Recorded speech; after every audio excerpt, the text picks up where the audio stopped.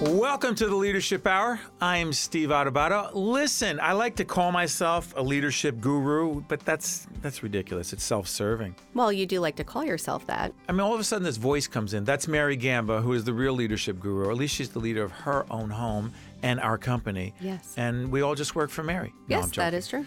So this is the Leadership Hour. Every week what we do is we deal with a whole range of leadership topics. We also deal with communication management as well. But it's all under the umbrella of leadership. And before we talk to our great friend Dennis Wilson, who is the president and CEO of Delta Dental of New Jersey and Connecticut, Mary, let folks know how they can check out the Leadership Absolutely. Hour. Well, and one thing that I do want to make sure that we press pause and say thank you to our friends at AM 970, Jerry Crowley, all those great people over there. It's a pleasure working with them, airing there every Sunday at 2 o'clock. And if you are listening to us on the radio right now, you can also subscribe to our other podcasts on Apple iTunes and Google Play. You can give us a good rating, of course, if you like what you hear, and you will. And you could also follow us on Facebook, Steve Adubato, PhD. That's ADUBATO. And on Twitter, Steve Adubato. And also we have tips, tools, leadership columns, all for free on our website at stand-deliver.com. Well said, Mary. By the way, we'll thank our clients at Stand and Deliver, folks at New Jersey Resources, RWJ Barnabas Health, Gibbons, the Sharing Network, et cetera, et cetera. We'll thank them later. Absolutely. But right now, by popular demand, we go to our good friend Dennis Wilson, who is the president and chief executive officer of Delta Dental, New Jersey and Connecticut. How you doing, my friend Dennis? I'm doing great, Steve. Thank you, and thanks for having me on. It's great having you. By the way, I was out with Dennis at the annual Delta Dental golf outing. We were playing together, and let's just say that we were the best golfers, but we didn't want to show everyone up, so we didn't bring our A game. So while Dennis and I were playing, tell folks where all the proceeds of that outing go to and why that's so important, which is a big part of leadership, Dennis. Yeah, Steve, thank you for that. For the last 29 years, next year will be our 30th year, our signature fundraiser is a golf outing with 100% of the net proceeds going to Special Olympics in New Jersey. And it's just a great cause. We're also a lead sponsor for their winter games, so we fund Special Olympics athletes so they can participate at no cost to them. It's just a great way to give back to the community. That's awesome, and I'm proud every year to be the MC of that event and be there with Dennis and Randy Stoddard and the great team at Delta Dental. By the way, Mary, you'll appreciate that the Devils, your hockey team. And Kenny Danico. Kenny was there, right? Kenny was there, right? By the way, real quick, I swear we're going to get into leadership topics, but real quick, Dennis, the connection between the Devils and Delta Dental is? We have a partnership with the Devils. When you go to the Rock, you'll see green all over. We are one of the lead sponsors of the New Jersey Devils. You'll see our signage. You'll see us up on the Smile Cam. You'll see the folks that clear the ice in Delta Dental green with Delta Dental shovels, and the Fan Boney, which brings people around the ice during breaks, is Delta Dental all over. So we're really happy with the Devils partnership. They've been a terrific player with us. Mary, you've seen that, haven't you? Oh, gosh, yeah, the Fan Bunny. I haven't seen you on it, though, Dennis, so you'll have to let me know. I have been on it. I am No like a way. He has. I know he has. Fan Boney. You have got to be kidding me. For another ride. We go to a lot of Devils games, as many as we can. My boys both play for the New Jersey Youth Devils, so they practice out of that facility as well. So they get to run in, and I'll tell you, it's a class act. They run into the players all the time because they're also practicing You know what, Mary? there. Let's get the president and general manager of the Devils. That's a great We've idea. had him on the broadcast, on the TV side. Let's have him. Absolutely. Dennis, let's jump right into this. So this is Dennis Wilson, president and CEO of Delta Dental, New Jersey and Connecticut. We should also disclose that Delta Dental is one of the major underwriters of the PBS and the FiOS work that we do on the TV side. So first of all, Dennis is one of the nicest, even-keeled people I've ever met, does not seem to have a temper. Basically, Mary. Okay, Mary. Come on, you knew you were going there. Don't even tell me. Okay, Dennis, I'm not going to make it about me, but she's looking at me like, wow, all the things you're not, Steve. So, Dennis, your We leadership. compliment each other, Steve. Yeah, the yin and the yang. Dennis, here's the question: how and where did you develop your leadership style? You know, that's an interesting question because, you know, there's a school of thought that great leaders are born, not made, and then there's an opposing opinion that great leaders are made, not born. And I'm of the latter school of thought. I think leadership, and I'm just speaking for me right now, starts at a real young age, and it starts at home. It starts with your parents instilling great values like work ethic, value for education, and just persevering regardless of how tough times can be. I started in my career, I was, I'll call it very fortunate, worked hard, was CEO of a small company at the age of 27. Really? Surrounded by a lot of folks that knew a lot more, and what I did was be humble. I was always eager to learn, quick to take the advice of folks I respected that have fought the battles before, and surrounded myself with just a terrific A team. So that's the way I look at it. I'm curious about this. I thought I knew about Dennis. At 27, you're a CEO. To what degree did you say to yourself at 27, wow, quote, I'm out of my league? Probably day one, right? And how'd you deal with that? I quickly realized that, hey, I'm fortunate to have it. Obviously, I was respected enough and, worked collegially and cooperatively enough with the board of directors at that time, which, by the way, was a investment banking firm. So I knew I had at least the persona, the credibility, and was willing and able to take guidance and direction. And I think that's really the key, particularly for any young leader. We don't know it all. We will never know it all. And I think for us to realize that, for me to realize that at a very young age, and to take guidance, advice, direction, and just good counsel from folks that were on the board, colleagues that I work with, mentors, and others was just really, really key to that success. Because that could have crashed and burned at any moment if I had not done that. You're listening to Dennis Wilson, President and CEO of Delta Dental, New Jersey and Connecticut. It's interesting, Dennis, you talked about it was an investment firm, but now you lead Delta Dental, and I was remiss. I want to make sure people know what Delta Dental is. Could you give people a sense of exactly what it is? And I would say it's different from an investment firm. It is very different from an investment firm, quite frankly. Delta Dental of New Jersey is part of the Delta Dental system. We are a dental benefits, oral health, and wellness company. We operate in New Jersey and Connecticut, but the Delta franchise, if you will, operates in all 50 states. We lead market share in Fortune 1000 companies.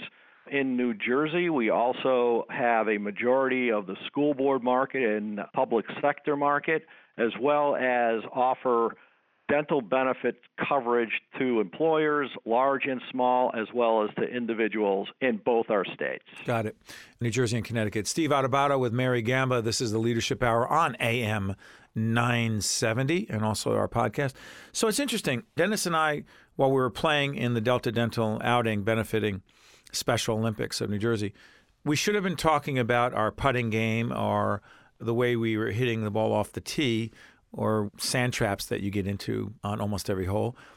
But I wound up talking to Dennis a little bit about relationship building. We were talking about what it takes to establish relationships, keep relationships, others who usurp those relationships by undercutting us with price or whatever it is. So here's what I'm curious about, Dennis. Leadership and relationship building. Describe the connection. Hand in glove, Steve, without a doubt. New Jersey, 8.5 or so million people, is the smallest state I know with that dense of population. It is incredible how many folks, particularly when you ascend to the senior management, CEO level, how small this state actually is. So relationships are key from the inside looking out. In other words, we value our relationship with our customers, with our key brokers, with our consultants, with the other boards that I'm on. And it's a really small state when you boil it down to it. And that's why I think relationships should be cherished, quite frankly, and utilized and maximized. Relationships outside of the building with your customers and the aforementioned are just extraordinarily important, but relationships inside the building, in other words, inside the company, the relationships that myself and my senior management team have with our outstanding board of directors, the relationships that we have with each other, the fact that we can all sit down at the meeting and passionately disagree on any one topic, yet we walk out of the room united in a decision. That's a respectful relationship where you invite spirited conversations as long as the agenda is for the betterment of the organization. That's just the test of a good relationship. So leadership, maybe it's not all about relationships, but it's certainly half about relationships at least. Dennis Wilson of Delta Dental, I'm going to follow up on this. I wasn't joking at all when and if anyone ever met Dennis, or actually, you can check Dennis out on an interview. Go on our website, Mary, tell folks they can actually see Dennis, not just listen to him right now. They could see him on the air with us. Yes, it's Steve Adubato. That's adubato.org. And put Dennis's name in there, and it'll pop up bunch of interviews we've done over the years. But here's where I'm getting at. I mentioned what a nice, decent person you are for a reason, and it's this. You have to make very tough decisions. You have to tell people bad news. We were just talking to another CEO of a major accounting firm on a previous edition of Leadership Hour about this, and I asked, how do you deliver really bad news? How do you tell someone that their performance is not what it needs to be? You're a nice person who has to deliver bad news. How do you do that? And is that hard for you, Dennis? It's never easy to tell someone this is your last day.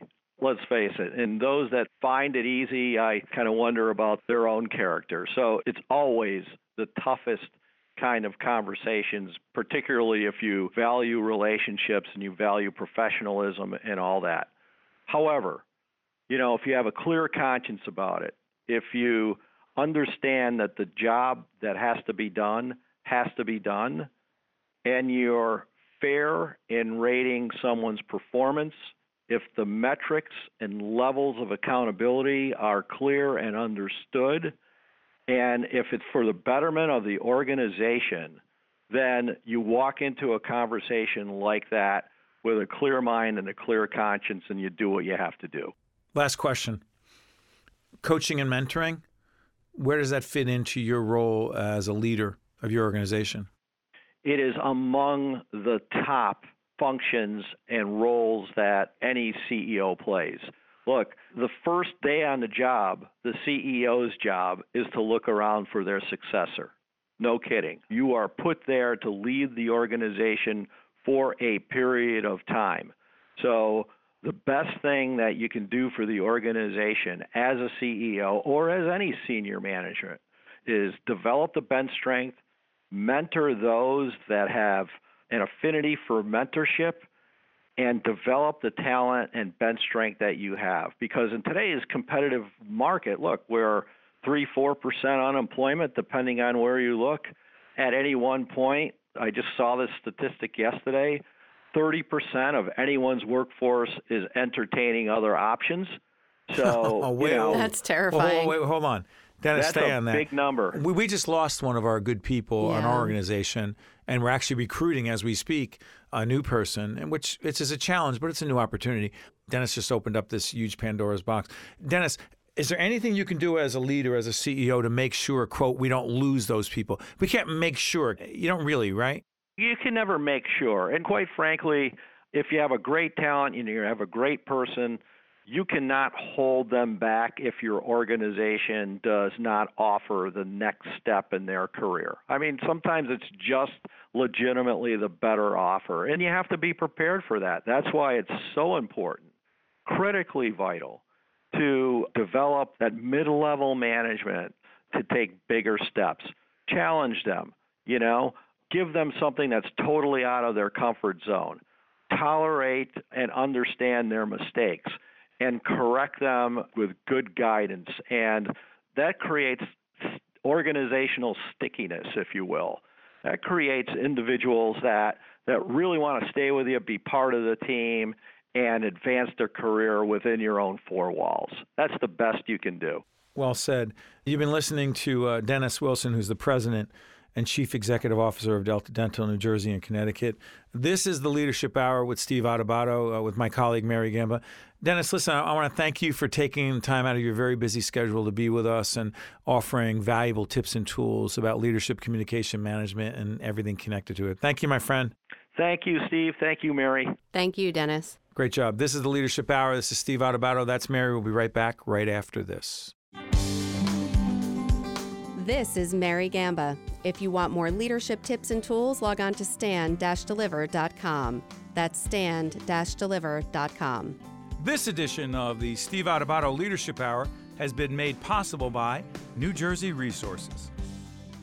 Welcome back to the Leadership Hour. I'm Steve Adubato with my colleague Mary Gamba. You know what, Mary? It is so interesting. We just listened to Dennis Wilson over at Delta Dental, who was absolutely terrific.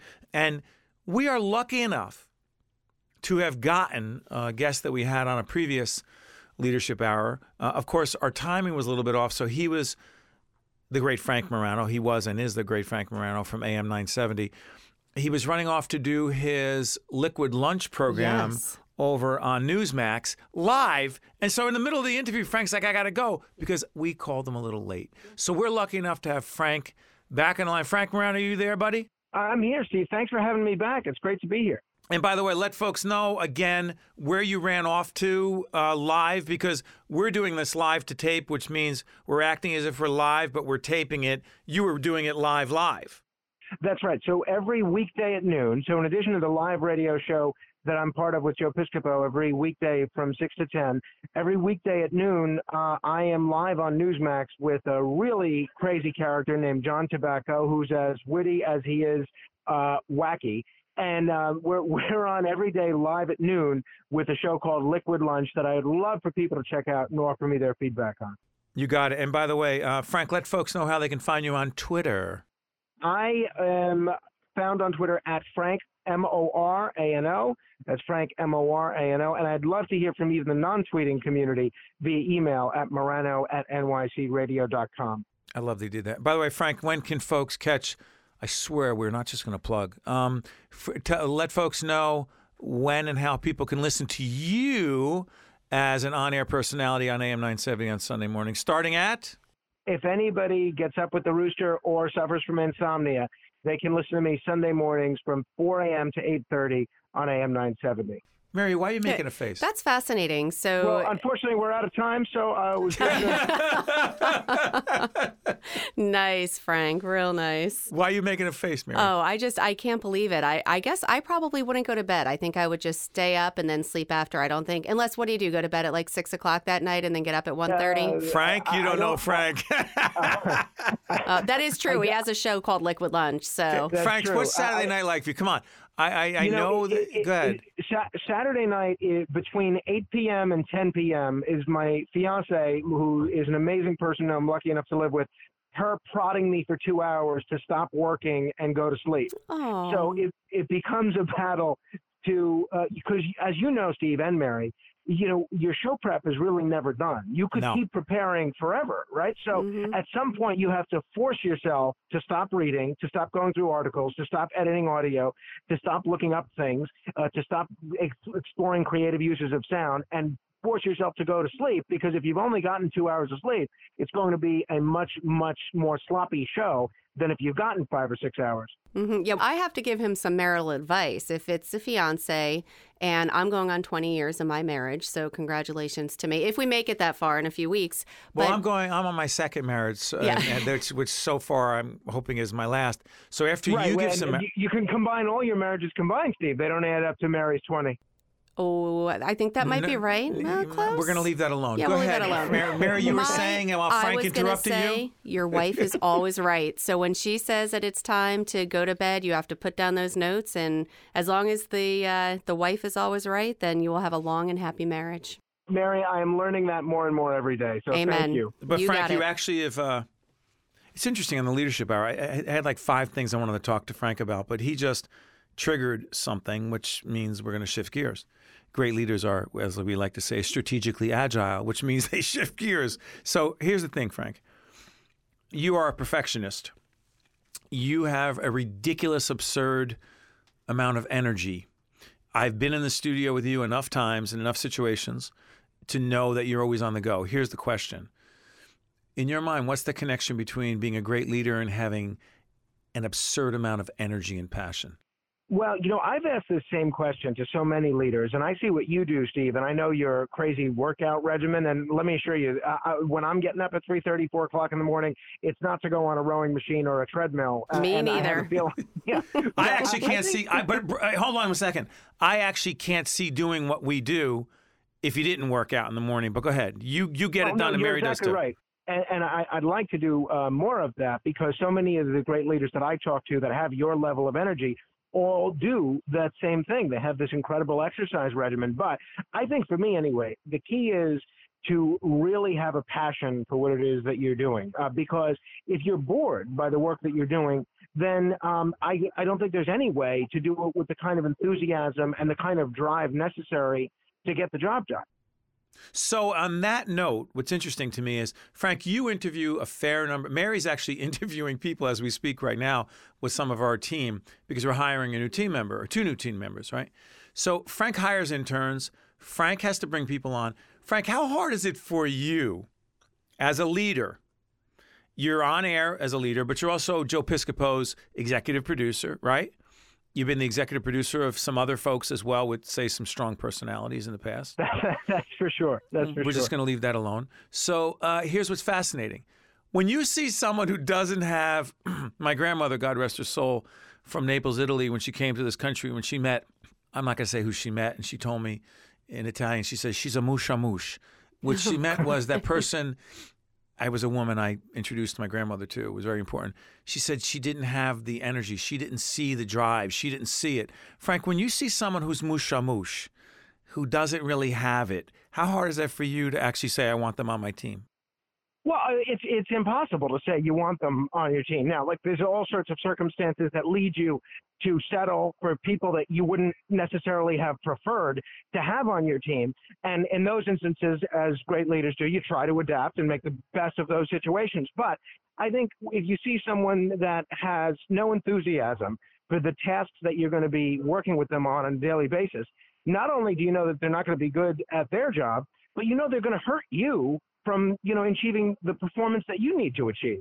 So I think, to me, enthusiasm and a genuine passion for whatever the work you're doing, whether it's producing a radio show, running a political campaign, running a not-for-profit, anything, it's essential. It's not nice to have. It's absolutely essential. Yeah, and by the way, before you jump in, Mary, I know Frank. Frank, am I wrong? Or as we're speaking about energy and passion, enthusiasm, are you actually on the move as you're speaking to us right now? I am. I am actually on my way to City Hall right now. I knew he was moving. Wow. Oh, I know it. He's always going somewhere. I know his voice. He's moving on the move. Go ahead, Mary. I know. Well, it's funny because Frank can't see this, but I actually raised my hand like I'm in second grade because. Can I say something, please? Can I say something, please? It's my turn. And yes, we are interviewing, and I swear to both of you. You told me about this woman. There was a woman, when I say, not only was she not energetic, I don't think she had a pulse, and was falling asleep in the interview, leaning on her hand, dozing almost. And finally, after she left, I said to the rest of my coworkers, I said, I think she was doped. I think somebody roofied her drink before she came in for the interview. It wasn't even flat. There's no words to say. She seriously seemed like she was not interested. There was no spark. And it was just a waste of time. So, Frank, let's take what Mary was just saying.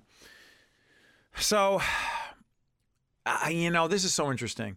I always say it's not going to be political. Last time we started this conversation with Frank, he said that I always say I'm not going to say something political right before I'm about to say something because he knows you well. Right. Yeah, it's almost like beginning a sentence with, this is not supposed to sound racist, but let me begin. Frank, that's the worst analogy I've ever heard. Or wait, I have another good Steveism, Frank, if we're on that track. Go ahead. How about with all due respect? If he starts a sentence with that, whatever comes immediately following, you might as well just throw everything out the window. So if you have to start a sentence with that, don't say whatever it is that's coming after that line. Welcome to the Trash to Steve Adubato hour. Go ahead. Right. These are leadership skills, Steve. The perfect mid-sentence qualifier is having said that. That's the other one. That's great. With that being said, Frank, with that being said, how's this? I lost my train of thought. Stop. Okay, hold on, wait a minute. Trump bashing somehow. So No. You're horrible, Frank, because here's where I'm with Frank Morano, the great Frank Morano, who can be heard every Sunday morning from 4 to 8:30 a.m. on AM 970, and as the executive producer of the great Joe Piscopo Show from 6 to 10, and also on Liquid Lunch on Newsmax every day at noon. But here's where I'm going with this, Frank. I said that personality, spark, energy, enthusiasm, passion, connecting with people on a human level is huge. I argued, and I really do mean forget about politics, that a big part of the reason that Hillary Clinton did not win the 2016 election is that everything we just talked about, in my opinion, even though I'm admitting I did vote for her reluctantly. Well, admitting you have a problem is the first step, Steve. What? Frank, listen, I'm saying she didn't have the thing that we're saying she needed. And if she had it, I don't think Donald Trump would be president. I tend to, look, as you know, having won and lost your fair share of elections, in any election. Why do you have to bring that up? But go ahead. Well, sorry. There are so many different scenarios that you could point to if this had gone differently, if that had gone differently. In Hillary Clinton's case, I think you're exactly right. Stay on personality and leadership.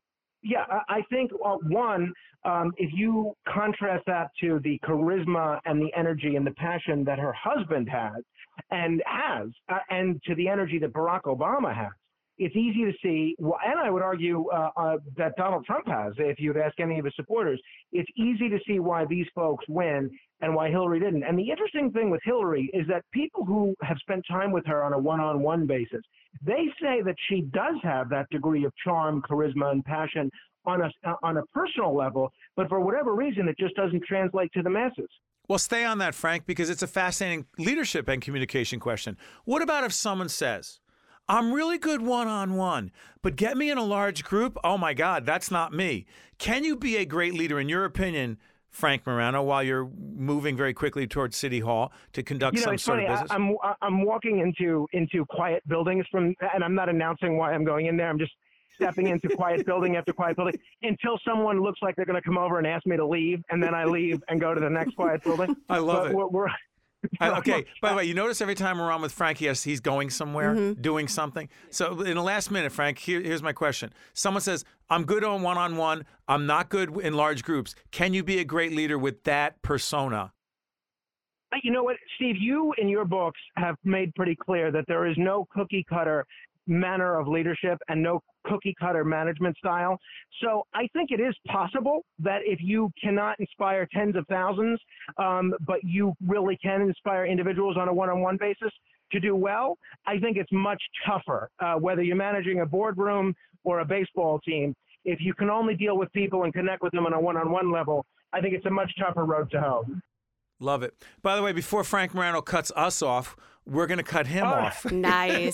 Get to pull out that cane. Listen, Frank, you are a great producer, a great on-air personality, a great leader who lives it every day, and most importantly, just a really good person. Frank Morano, check him out every Sunday morning on AM 970 from 4 to 8:30 a.m., and also as the executive producer of the Joe Piscopo Show. By the way, real quick, you're on with Al Gattullo and Debbie Duhame and Joe Piscopo. How much fun is that show before you let you go? You know what? I can't even tell you how much fun it is, because if Jerry Crowley heard me, he would stop paying me. But it's basically like, and by the way, I don't get paid very much, but it's basically like getting paid to hang out with your friends every day. And by the way, Jerry Crowley, talk about great leaders and bringing people together. He is the boss over at AM 970. Hey, Frank, go to City Hall. Go deal with the city, quote-unquote, leaders in New York and take care of business, my friend. I am. I'll say hello to our next president, Bill de Blasio, on your behalf, Steve. Thanks, Frank. Take care. Hey, Mary. Thank you, Mary. Thank you, Frank. You know, you're sitting there going, a lot of things you're thinking, but are you thinking in part, well, we have 2 minutes left in this, are you thinking, how did Steve know that Frank was moving? I love that. And I have a visual of, and just because I know Frank as well, I have a visual of him running into like a store and then people looking at him like, what are you doing in here? But it's quiet and them shooing him out. And then he runs into the next store or office or whatever. I'm just saying. And like, he's always got some business in City Hall running around. It's great. It's great. And by the way, on the high energy thing, again, You told me about this person. I don't want to perseverate and on you it. don't want somebody that's shot out of a cannon. You don't want somebody that's nerve-wracking. That's so annoying, and it's like, take it down. It's a lot easier to tone someone's energy down if they're super, super high energy than it is to take somebody that is like a lump of clay and build them up and get them to emote. Why is that a always use that leadership word. issue? It's a huge leadership issue because you don't want to give off the perception to others that you're bored, that you're disinterested. And if you do that as a leader, you can't do that as a leader, period. No one's going to follow you. No one's going to believe in you. And you need to show, even if you're tired, if you're worried, you need to be... You're not feeling well? You're not feeling well. I was cranky about this. How about I was telling you all week, I've got my allergies are bad. I've got a cold because of the allergies. I got a sore throat. I'm congested. And by the way, I was so empathetic. No, I wasn't. By the way, Mary lacks. I want to be clear on this in the last minute. I want to officially state that Mary Gamba and my wife, Jen, totally lack the empathy gene. It's horrible. And it's not just with you. What's the deal with the two of you my and kids, millions of others? My 14-year-old wow. What do we say? Wow. And he skinned his knee really bad. I mean, it was a bloodbath. Joey, he's 14, right? First of all, how do you skin your knee at 14? Why don't you get your hands down first? I'm just saying. And that's what I say to him before I'm looking at it, treating it, whatever.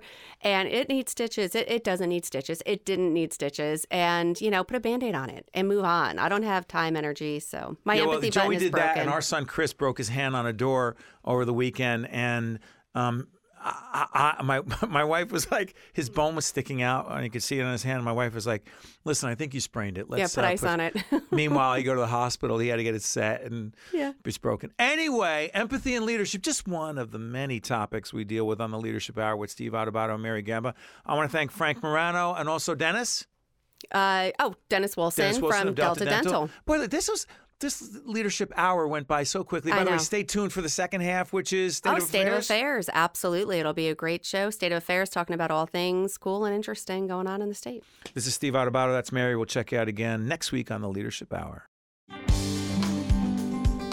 This is Mary Gamba. Stay tuned. We'll be right back with State of Affairs with Steve Adubato, where we look at the most pressing issues facing the state of New Jersey. This edition of the Steve Adubato Leadership Hour has been made possible by New Jersey Resources. This is Tracy Thompson, New Jersey's acting insurance fraud prosecutor. The state of New Jersey is making learning about and reporting insurance fraud easier than ever. At njinsurancefraud.org, you'll find tips on identifying insurance fraud and a simple, confidential form for reporting it. Report it, end it.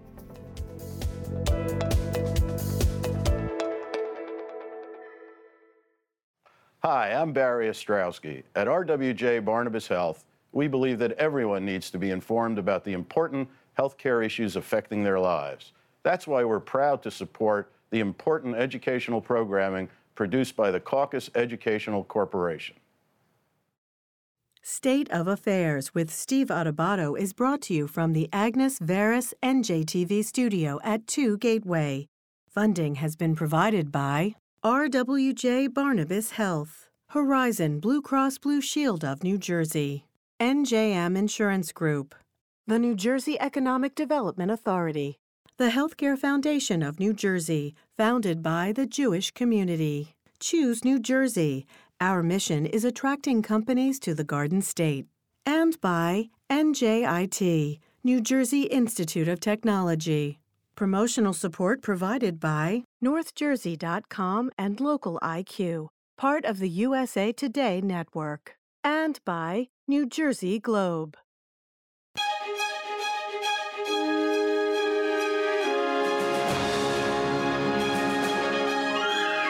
Welcome to State of Affairs. I'm Steve Adubato. We're coming to you from the Agnes Varis NJTV studio. It's our pleasure to welcome Jared Maples, Director of the New Jersey Office of Homeland Security and Preparedness. Good to see you, Jared. Good to see you. Thanks for having me. I'm sure people ask you all the time, how safe are we? Mm-hmm. Too broad a question. My question is, what are we doing to be as safe as the state needs to be? It's a great question and something we think about quite a bit. There's always threat out there and something we talk about frequently. We put out our annual threat assessment, for example, the report about all the threats that we see here at the state. But what we're doing about it is working in collaboration. One thing I can assure the people in New Jersey is we work tightly with FBI, Federal Homeland Security, the New Jersey State Police, and all of our local and county partners to counter the threat, to make them aware of what the threats are and then what they can do about it.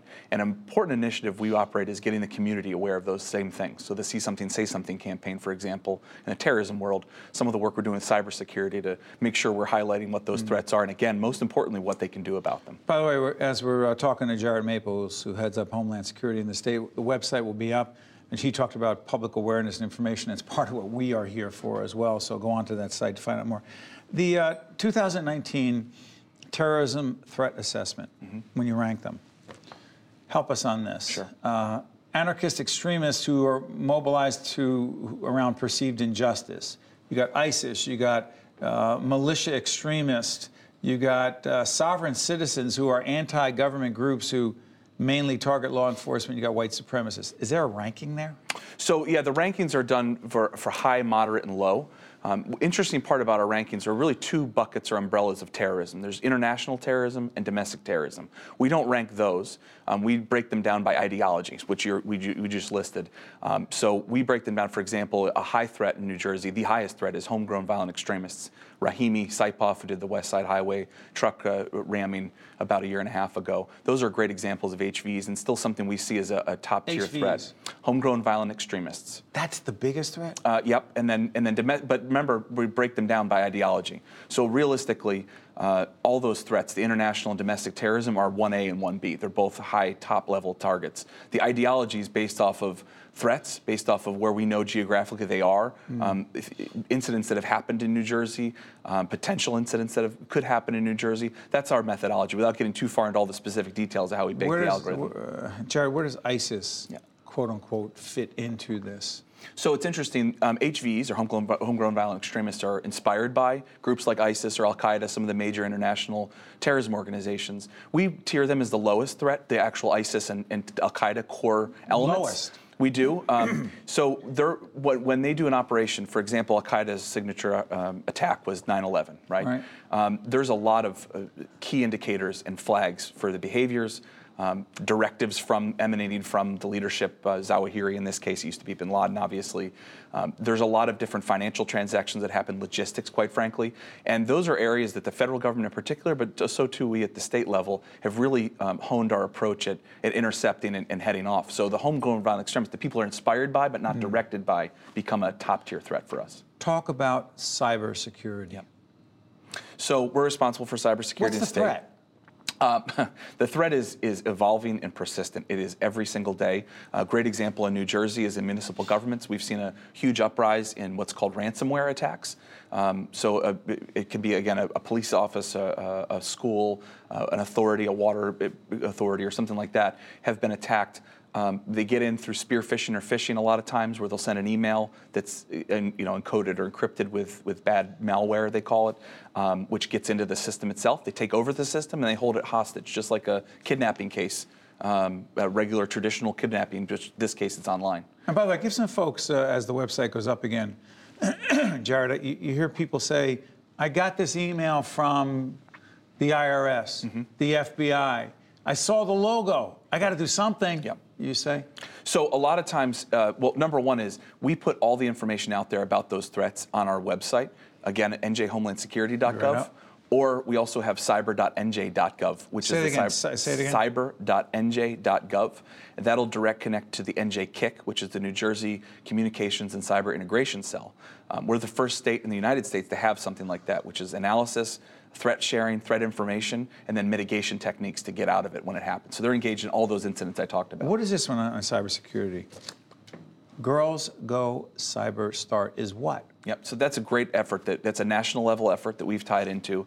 I'm proud to say we're leading it across the United States. But Girls Go Cyber Start is a way to invigorate young women to get involved in STEM, and more importantly, and more specifically, into cyber cyber activities. So it's a competition. They're welcome to come and they work through encryption codes and try to solve them. You don't have to have a computer background to do it, but it's just a great way to earn some money, scholarship money, for example, and get young women involved and interested in cyber. Final question. We're very much involved in a series on the future of innovation. Yeah. How much of what you and your colleagues do every day is tied to, quote unquote, not just the future of innovation, but innovation today? Quite a bit. We're almost a startup lab. We try and try to focus and innovate within the Homeland Security. Yeah, is that crazy? Explain that. As an innovation side, so we're constantly trying to find new ways to get at old problems and new problems. We're trying to get ahead of those, and sometimes it's through cyber. Of course, that's the easy nexus with technology, but also in counterterrorism. We're doing new things every single day to try to reimagine how we defend and protect New Jersey. Just not looking at it the same way, and that's the innovative part? That's the innovative part, yep. And we're trying, and if something doesn't work, we readdress it, try to fill those gaps and fix it. And that's a little different approach. Cyber is a great example of it, something we're doing that is out on the kind of the edge of the United States, quite frankly, but really looking at what we can do to innovate and make that better and get ahead of the threat. We know that there's hackers. How do we get ahead of it in a year or two? Jared Maples is the director of the New Jersey Office of Homeland Security and Preparedness. Thank you and your colleagues for what you do every day to work to protect us. Thank you, Jared. Thank you. Appreciate it. I'm Steve Adubato. This is State of Affairs, and we will be right back. To see more State of Affairs with Steve Adubato programs, visit us online at stateofaffairsnj.org. If you would like to express an opinion, email us at info@caucusnj.org. Find us on Facebook at facebook.com/Steve Adubato, PhD. And follow us on Twitter at Steve Adubato. We are honored to be joined by Dr. Denise Rogers, who's Vice Chancellor at Rutgers University in the area of? Interprofessional programs. You're also one of the smartest, most impactful physician leaders that I've ever spoken to, particularly on the subject of what is being called trauma-informed care. Talk about it, Doctor. Okay. So we have increasingly learned over the last 20 plus years the impact of trauma on child development and subsequently on the health of adults. And we're now increasingly interested then in understanding less of what's wrong with you and more of what has happened to you. For example? So, for example, we know that adults who in childhood experience 6 or more adverse events will have a life expectancy that's 20 years less than the average life expectancy. Okay, adverse childhood experiences, otherwise known as ACEs. Otherwise known as ACEs. And by the way, excuse me, check out NJTV, site will be up. Our good friend Michael Hill, who we had a conversation with him, did a 5-part series on this topic. Check it out. I'm sorry. Yes. And so one of the things that we know about ACEs that include things like physical, emotional, sexual abuse, physical and emotional neglect, having a parent with a mental illness, having a parent with a substance use disorder, having an incarcerated parent, having parents who've had very difficult divorce. Children who are exposed to these things then have difficulty often as they're growing up with emotional regulation, sometimes with learning, because they grow up in this heightened sense of stress. They never know what's coming next. And because of the physiologic effects on children, as they get older, oftentimes they'll self-medicate. So they smoke, or they drink, or they may use drugs, or they may eat. And what that leads to then are increased rates of heart disease, cancer, but also we see higher rates of suicide, higher rates of depression, substance use, that sort of thing. Along these lines, Doctor, and we'll put up our Right from the Start NJ, we have an ongoing initiative where we're trying to deal with the needs of infants and toddlers, okay, and those who care for them. These adverse childhood experiences, can they in fact happen from 0 to 3? Absolutely, they can happen from 0 to 3. Imagine it. I mean, that first several years are the periods when it's most critical for children to be nurtured by their parents. If they're neglected, if they're not cuddled and talked to and held, that has a psychological and physiological adverse effect on these children. Absolutely, this adversity can occur from birth. Dr. Rogers, by the way, we're speaking to Dr. Denise Rogers, Vice Chancellor at Rutgers University. What do we need to do from a public policy point of view? I mean, State of Affairs focuses less on politics, more on policy. What do we need to do? We need to have a two-pronged approach. The first prong is we need to try to prevent children from experiencing adversity as much as we can. Absolutely, we can. We can do it through education of parents. We can do it through education of teachers and the systems that children interact with, so that when children are acting out, particularly traumatized children, rather than necessarily taking a punitive approach and further traumatizing them, we can actually be more nurturing of them. We can help them to learn to emotionally self-regulate rather than moving toward spanking, for example, which just further traumatizes the children. But the second part of our approach has got to be dealing with the adults. So we have to create services for adults who've had adversity in their lives so that they can become healed, if you will. You know what's interesting to me about this? There are some who, when they've heard this whole concept of ACEs, adverse childhood experiences, let's say, look, who hasn't had a tough childhood? And the numbers are astronomical in terms of out of every 10. Well, put it this way: I think there are 10 indicators that we look for, and a high percentage of people have had 5 or more. That's right. So people say, oh, many of us watching right now, some may say, well, come on, just get tough it out. Right. It's not that simple. Toughing it out doesn't work. The other thing is, so the numbers look like this. We probably, about 30 to 40% of kids have experienced one adverse childhood experience, right? So the numbers get smaller. I mean, we really don't have as many children experiencing multiple adversities, because these are pretty serious adversities we're talking about. Let me interrupt you. Yeah. We're in Newark right now. Yeah. 8-year-old child. Right. I mean, our daughter happens to be 8. That's why the number hit me. Right. 8-year-old little boy, little girl. Yeah. Central Ward, South Ward of Newark. Right. West Ward of Newark. Yeah. He or she could be facing what as it relates to this that is just traumatizing on so many levels? Well, you're raising two very interesting and important points, Steve. The first is ACEs are disproportionately affecting children of color. So about 50% of Hispanic kids and 60% of black kids have one or more ACE. And white kids? White kids about 40%. Okay. Asian kids about 25%. Okay. The second thing, though, is the American Academy of Pediatrics has clearly declared poverty in and of itself is an adverse experience. So just out of the box, no matter what's going on in the home, if a child is living in a community that's affected by poverty, they're having that one ACE. Very often, think about the incarceration rates that we see, right? Think about the rates of substance use that we see in the community. So it's very easy for these kids in inner city Newark to be experiencing multiple ACEs and experiencing the adverse effects of them. Real quick on this. Actually, I first heard you speak about this at a Newark Community Advisory Board forum that we had at Newark Beth Israel Medical Center. And one of the things that strikes me is that the topic of social determinants of health comes up a lot. Right. Could you, in layperson's language, Dr. Rogers, which you're so good at doing, explain what that means and why it's relevant to this larger discussion? Right.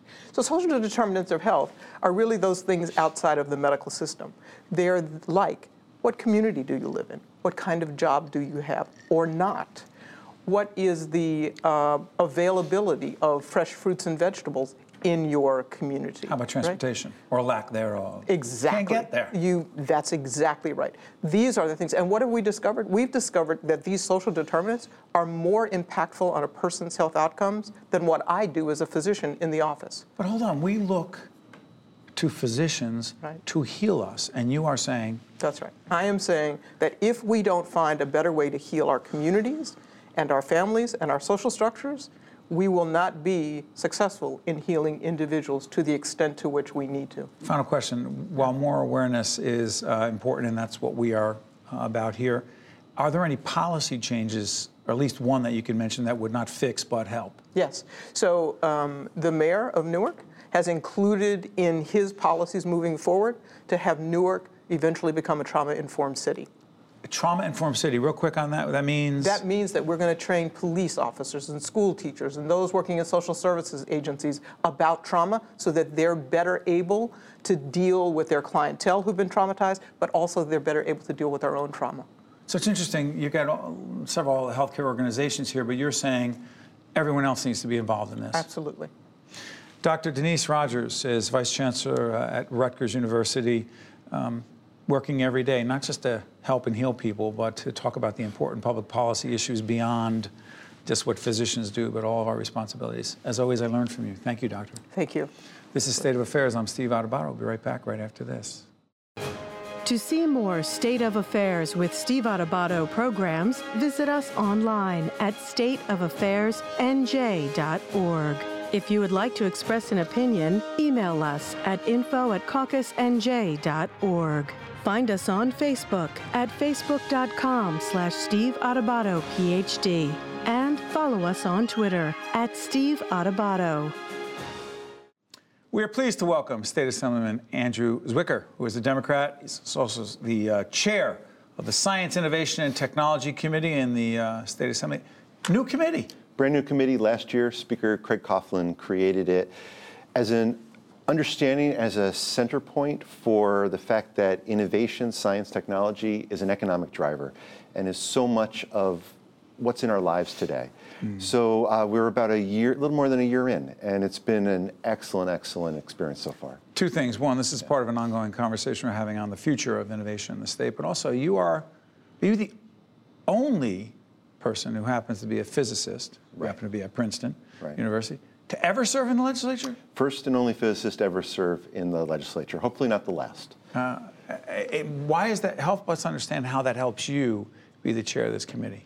So one is, of course, a background in science. But I think that the other piece of this, besides the background, is that the difference between science and politics is, I think, a wonderful mixed up thing.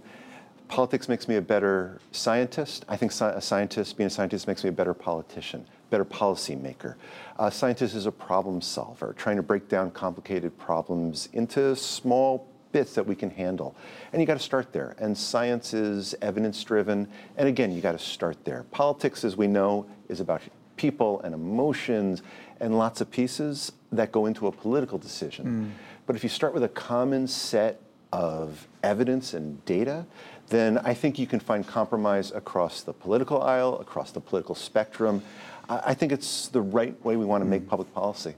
Someone help us on this. The governor has talked about the innovation economy. How do you see what that is in the state and what it could actually mean to the economy of the state in terms of jobs and economic development, tax revenue, et cetera? You start by looking backwards in time. New Jersey has been in innovation starts by looking backwards. You start by looking backwards and see that innovation, you want to go back to Edison, you can go before Edison, has created amazing discoveries that have changed how we live. Right? We could talk about the light bulb, the record player, color TV invented in New Jersey, the transistor invented in New Jersey. And not just invented, but creating jobs that you're talking about. And so you take that as your historical background, and you look at other states, or you look at the federal government, and you see that when we invest in innovation, it makes people's lives better, it creates jobs. And so if you look at New Jersey, and how are we going to create a growing economy? And there's a recent report out that showed in 2018 that our job growth has stagnated. And if you say, we're in New Jersey, what do we do well? Where do we have the greatest chance for growth? It's in innovation. Describe it, though. Give us a couple of examples of where you see, Assemblyman, the opportunities for innovation turning into strong, powerful economic activity. Right. We already do it around life sciences. We have some of the largest, most creative life sciences companies trying to create a cure for cancer, do something about aging, whatever it might be. They already exist here in New Jersey. And the question is, for instance, using that as an example, is there a student right now, or an inventor, an entrepreneur in a laboratory somewhere who's got the next great invention? How do we make sure that this ecosystem is there so that they have a chance to find not just the capital that they need, but the structure, the places, the laboratories, and the people and the workforce, so that their great idea can come out of their laboratory and into the workplace? So you have said that New Jersey, in some ways, has different hubs, right? And those hubs are somewhat broken down by geography. Help me if I get this right. North Jersey is more focused, and the potential for innovation is more on the financial technology? Well, I look at it as, if you look at our state, then you say North Jersey right across from the financial capital of the world. So financial technology, cybersecurity, for instance, things that are important to us, whether you are working in the financial industry or you're just online. The center of our state is where much of our life sciences and healthcare work is happening. The southern part of the state is known for aviation and agriculture. And out by the shore, we've got both wind and solar, so renewable energy. We also have things like autonomous vehicles and the next generation of transportation. What's the job of a state legislative committee, which usually has oversight and regulatory responsibilities, for helping to fuel and drive those hub opportunities around innovation? So what other states have shown, and what this committee is working on, is when we directly invest into these startup companies, along with, in partnership with the private sector, then it's a win-win all around, and we accelerate this economic growth. We accelerate the number of jobs that are there. So what we do as a committee is we have to put into place public policy proposals that will accelerate the job creation, that will spur our entire economy. You know what's interesting is you've got some folks, some in the business community, who say, yeah, I'm all for innovation. I believe in the innovation economy, but they often will say that our tax policies and the fact that New Jersey is such a high tax state mitigate against those opportunities, fight against those opportunities, you say? I say a couple of things. One is, we're under enormous financial pressure. And so there's always this question of where do we get the resources we need to pay for the things that we owe, our bills, for our fine public education system, for the things that drive our government and New Jersey Transit, et cetera.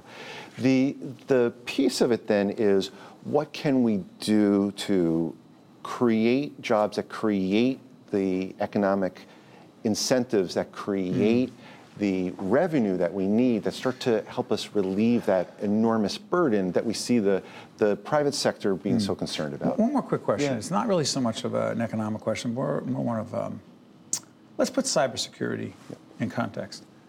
The role of the legislative committee that you chair as it relates to cybersecurity and protection of people's privacy, how do you deal with that? We've looked at a series of bills to make New Jersey really one of the state leaders when it comes to the fact that when you're online, when you're shopping, whether you're writing an email to a friend or a family member or a work colleague, whether you are downloading to look at a movie, stream a movie. Well, if I'm Facebook and I'm posting something about my kid and all of a sudden somebody's got my information to do what with it?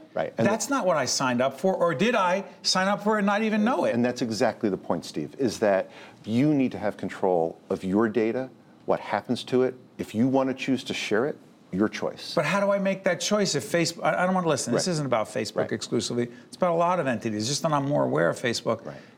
Are they supposed to say, time out, Steve, before we go any further, here are some questions we want to ask you? And not in some sort of legalese that I can't understand. Exactly. So we have proposals in place that say, hey, you're going to sign up for Facebook, or you're going to go online for whatever reason, right? We're not going to pick on them. Could be Twitter, could be Instagram, could be whatever. It could be Uber. It could be. It does not matter, right? Don't give my information out unless you ask me. And they ask you in a way that you understand, and you say, I'm good with that. Then they're fine. That is state by state, though, Assemblyman? If we could do it at the federal level, and that's what we hear from these companies, that sure, should we have a national policy? We could. But without getting into why that's never going to happen. Go ahead. Yeah. If it can't happen in Congress, then we're going to make sure it happens in New Jersey, and we protect the people of New Jersey.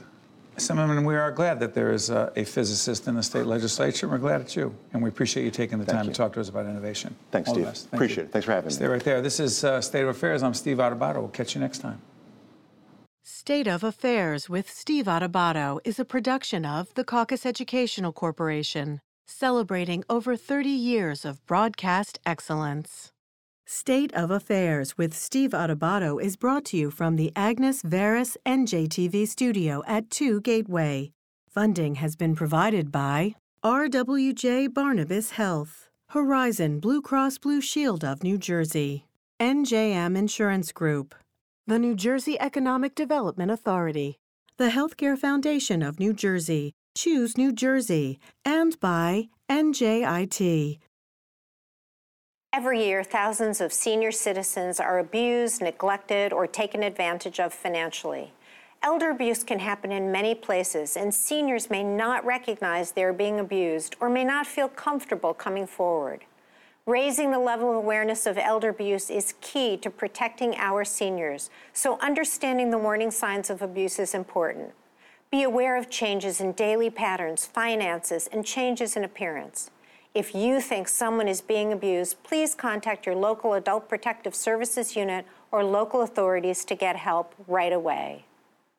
I could feel my lungs fill with oxygen, and I got my life back. The Sharing Network means to me hope, life, and everything. The Sharing Network was a lifeline to me when I really needed it. We are an organ procurement organization. The core purpose of the New Jersey Sharing Network is to save and enhance lives. To honor those who gave. Pay tribute to those who received. Offer hope to those who continue to wait. And remember the lives lost while waiting. For the gift of life.